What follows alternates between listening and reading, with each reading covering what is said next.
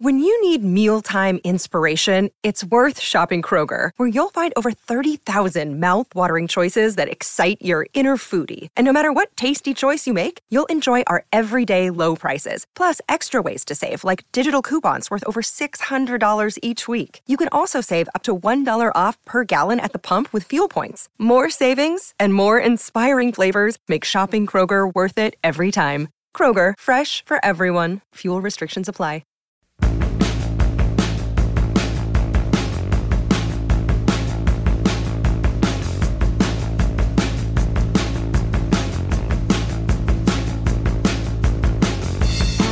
Hello. I am Matt Williamson. This episode is brought to you by Live Casino, and as we always do the day following the game, I get to rewatch it a second time, dig into snap counts, pull out some nuggets from around the internet, some expanded thoughts. Hope you enjoyed the instant reaction I did late last night. I got a lot of good responses from you guys on that. And I'm not always 100% right on those. You know, I go back and look at things a second time, but I like to get them to you quick. Folks, it's all going down at the FanDuel Sportsbook and Lounge at Live Casino, where you can get in on all the action this football season. Bet on your teams with a sportsbook rep or at our self-service kiosks, and then jump into the stadium on our giant 40-foot video wall. How's that for a touchdown? Join your friends at Live Casino Pittsburgh, Route 30 at the Westmoreland Mall. Bet, watch, and win. Gambling problem? Call 1-800-GAMBLER. So let's just dig right in. Here, we're going to, through the first half, we're going to do some notes and nuggets to talk about. In the second half, we're going to talk about who played how many snaps and some more thumbs up, thumbs down guys. This is the only note that doesn't really relate to the game, but just a nugget. Short week versus a very physical running team on the road coming up here in Atlanta. And first of all, I'm sure there'll be a ton of Steeler fans there. But the travel of all that is difficult on people. Like, for just put yourself in the Steelers coaching staff or Coach Tomlin's shoes. You know, you finish that game like at midnight, probably get on the plane at 2 after showering and interviews. So that gets you back to the Steeler facility at 4 or 5 in the morning. Tomlin has a press conference today, Tuesday, at whatever it was today. You know, like, probably didn't sleep one wink last night, and you already have to get ready for next week. I mean, obviously the players go home, they sleep, and they don't have to do much the next day. But then before you know it, it's Wednesday, it's practice time. So it happens every year or every week. I mean, the road team after a Monday night is a very taxing situation on your body, your sleep, all those things. And then you got to go back on the road, you know, late in the week and fly again. So those things matter. And the Falcons will run the ball. They are not a very they're not a talented team at all, especially with Pitts out. But they are a physical team that can take a toll on you. So that's a challenge. All right. Kenny Pickett. That was his first fourth quarter comeback, as you can imagine, but I think the first of many. I get my snap counts from Pro Football Focus, and they do things a little differently than others. And I really don't even need to bother explaining this. But if there's a penalty and the play comes back and they rerun the down, Pro Football Focus counts that. That's why I use them. So I go there as soon as their snap counts are available. And I noticed, and I don't really look into their grades, to be honest. I respect them because somebody does the work and breaks down every play. But I don't treat them as gospel as others. But I couldn't help but notice Pickett was the Steelers' highest graded offensive player with an 88.5, with 100 being like, I'm almost positive, 100's like almost unattainable. I mean, being in the 80s is tremendous, and he was at 88.5. Now, did he play like Mahomes or Allen that is an 88 type of quarterback? No, I'm not sure exactly how he earned that grade, to be very honest, but I did think it's noteworthy. I do know one thing that they are big on with their grades are the combination of big-time throws versus turnover-worthy plays. So they take TD to interception ratio to the next level. Like, if it was a turnover-worthy play and it doesn't get picked, well, that doesn't hurt your TD interception ratio. So very low on turnover-worthy plays and some big-time throws mixed in there. They just call them big-time throws. I don't know what exactly that means, but I thought that was noteworthy. I was a little shocked. This was also a Pro Football Focus nugget. Both offensive lines protected well on Monday night, and I cited that last night. Yeah, there were 3 sacks each, but I wasn't real impressed with the pass rush. And neither allowed more than a 19% pressure rate on the evening, which is very low. Braden Smith, the Colts right tackle, who did most of his work against Watt, only one pressure allowed. I mean, he played very well. I mentioned some of my concerns about what we saw from Watt last night. But in 4 games with Watt this season, this defense has allowed 20, 10, 37 against the Bengals, and now 17 points in those 4 games. I mean, you hold teams to 20 and under, you should win. I mean, it's pretty much that simple.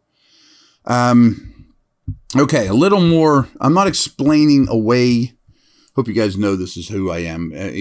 Just trying to present facts or theories that the Steelers coverage team was atrocious, and really the biggest negative I took away from the whole thing, kickoff coverage. However, there's 2 things we need to remember. No Spillane, no Boykin, who's been phenomenal on coverage teams. No Warren, who's also a staple of the kickoff coverage team.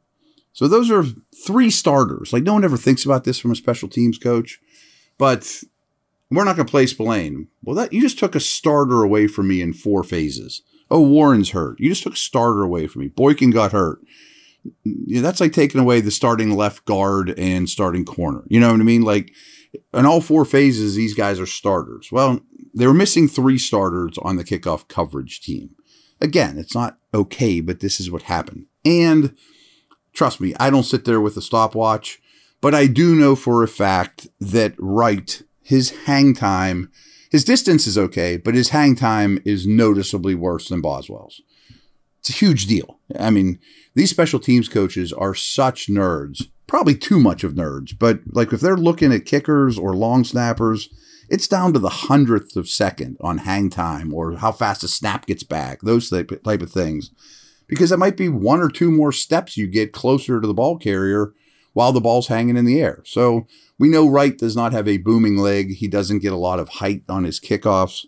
So there are some factors at play as opposed to Danny Smith's an idiot, get rid of him because they were bad on kickoff coverages. So there were extenuating circumstances.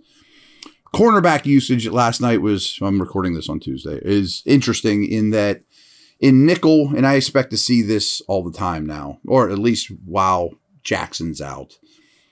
In nickel, well, in base, we'll start there. Wallace was the left corner, Sutton was the right. But in nickel, Pierre comes in at the right corner, and Sutton goes to the slot, which I think is the best usage right now of the corners you have at hand. Sutton played every snap of this game. Les Millette, as we talked about, is a good thing. He did have a bunch of first half tackles, as we talked about. He still has a role, but Les Millette is better. All 3, Pierre, Wallace, Sutton, they all made plays. I thought Pierre had a really good game, and frankly, he's had a really good season. I mean, just a year ago, the opening day, he was the starter. Like, there was a lot of hope there for him, so let's not brush Pierre off like he's just a nobody special teamer. There might be more there. We talked a little bit about Highsmith closing out the game, and I just think my note here is late clutch defense. That's been a little lacking the last 2 years or so of the defense putting the clamps on a team when you absolutely have to. Highsmith, I guess, deserves the most credit. He now has 10 sacks in 11 games. With or without Watt or whatever, that's exceptional. He had a big run stop, too, on Taylor late in that game as well. Big deal. I mean, that's definitely a big deal. Highsmith's a legit big-time player now. The Steelers were once again good on third downs on both sides of the ball. I don't think I mentioned this yesterday, but I should have. That's an easy one just to steal from the box score. But they were 7 out of 14 on conversions. 2 notes there. First of all, if you're 500 on third down conversions, that ends up being like first or second in the league throughout the season. So if you're hitting 500 on third downs, that's exceptional. But you don't want to get to third downs too often. You know, of your number of snaps, there was 69 snaps on offense. Only 14 of those snaps were on third down. means you're getting first downs on first and second. That's the beauty of this thing. You don't want to get the third down. The denominator might be more important than the numerator in that 7 of 14 equation. Something I'll harp on my whole life. And then defensively, the Colts were 3 of 14. It's terrible. I mean, it's really bad, obviously. And they played 64 snaps on defense, so they made the Colts snap the ball 12 times of those 64. That ratio is okay, whatever. Folks, the Steelers now have a running game, and I don't think their backfield's particularly great, but it's good enough, and it's a pretty good argument that, hey, running backs don't matter. You're paving the way, and you're getting big people out there, and you're sticking with it and playing good defense, and I've been talking about this for weeks. Voluminous running. How many times have you heard me say that? But over their last 4 games, 158.8 rushing yards per game. I mean, just under 160 rushing yards per game over the last month of games. It sure helps to have a quarterback that can pick you up 20 yards a game, too. I mean, for these numbers, it's not an accident that the teams with the most running quarterbacks are averaging the most rushing yards per game, but it still accomplishes the same thing. And as we talked about previewing this game, Colts came into this game only allowing 3.7 yards per carry. That's great. It was near the top of the league. This is not a joke run defense. Steelers averaged 4.8 yards per carry against a defense that was allowing 3.7. So it wasn't like they just ran over a bad defense. They ran over a very good rushing defense. Break time, and then we're going to come back with snap counts and a couple thumbs up, thumbs down that we didn't mention yesterday after second review.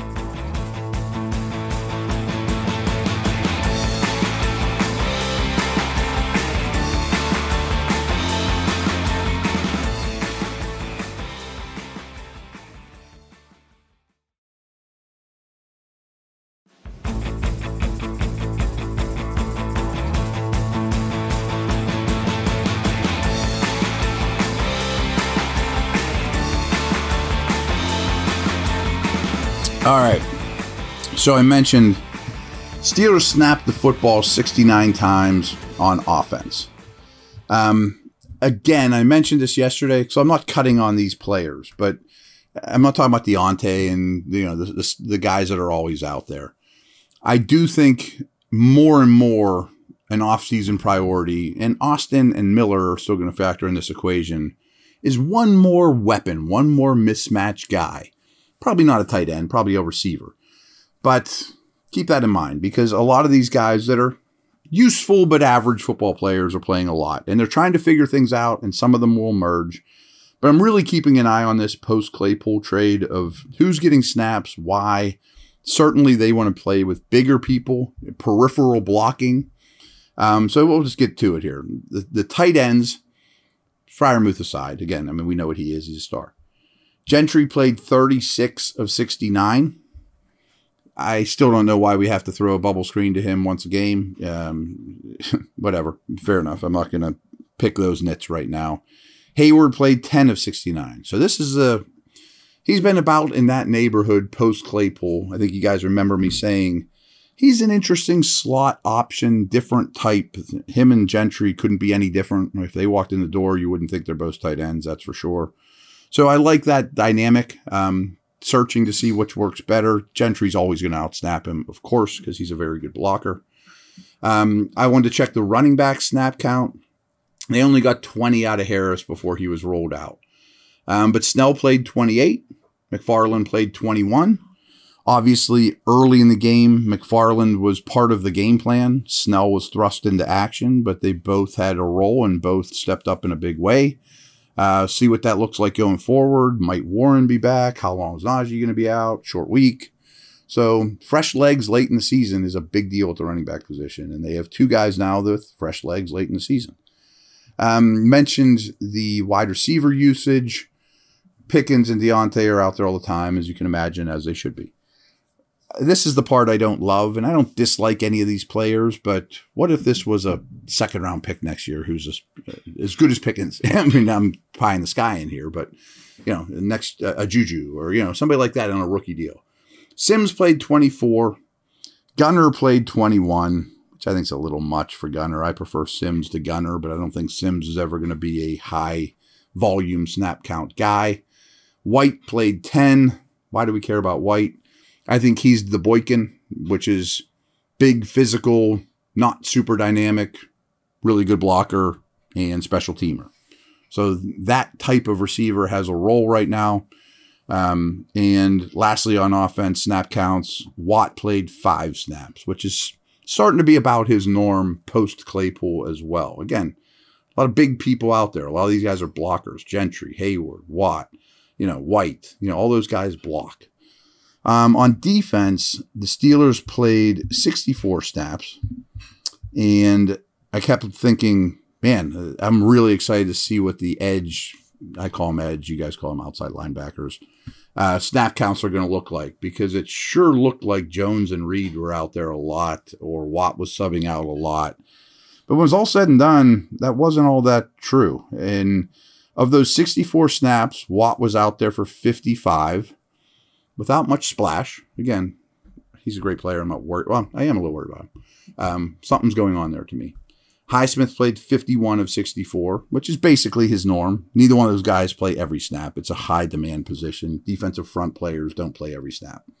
But that was more from Watt than I had thought, and less from Reed and Jones. Reed played 14 snaps. Did pretty well, actually.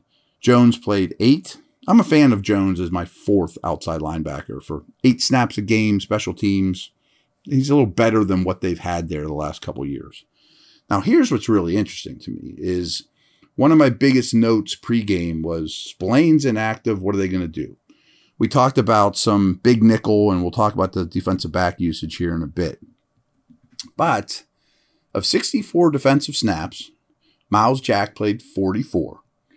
That's about where he's been all year. He's about a 2/3 snap count guy, which I've always thought's a little low, but there might be for whatever reason, that's the trend. That seems like that's not changing. However, you Bush haters are going to be a little knocked back by this one. Bush played 64 of a possible 64 snaps. I think that is a massive ringing endorsement for him. Now, I'm not saying he's going to be worth the 10th pick in the draft or he's the next Jack Lambert, but he's getting better, and the staff is recognizing it. I've been calling for months to get Spillane off the field. This is a very promising development to me. So then I also did other DBs, because we talked about Sutton never left the field, told you what Wallace's role was. He's never really leaving the field. So how did they mix in their DBs? And I saw Tomlin's press conference. I think he said something along the lines of, yeah, we are going to mix and match those guys. We're going to use a lot of defensive backs, a lot of different players out there. So my other DB snap count, KZ played 32 snaps, almost always with Edmonds and Fitzpatrick. So that big nickel stuff I've been preaching about is very real. Pierre played 30. As mentioned, he comes in when they go 3 corners, a high percentage of the time, as an outside guy only. And Indy's not exactly a spread the field out 3-4 receivers type of team. So his snap counts seem to be improving, and he's taking advantage of it. Millette was out there for 18 of the 64. Perfect. Play him near the line of scrimmage, mix it up, make some tackles. We don't see too much of you, though.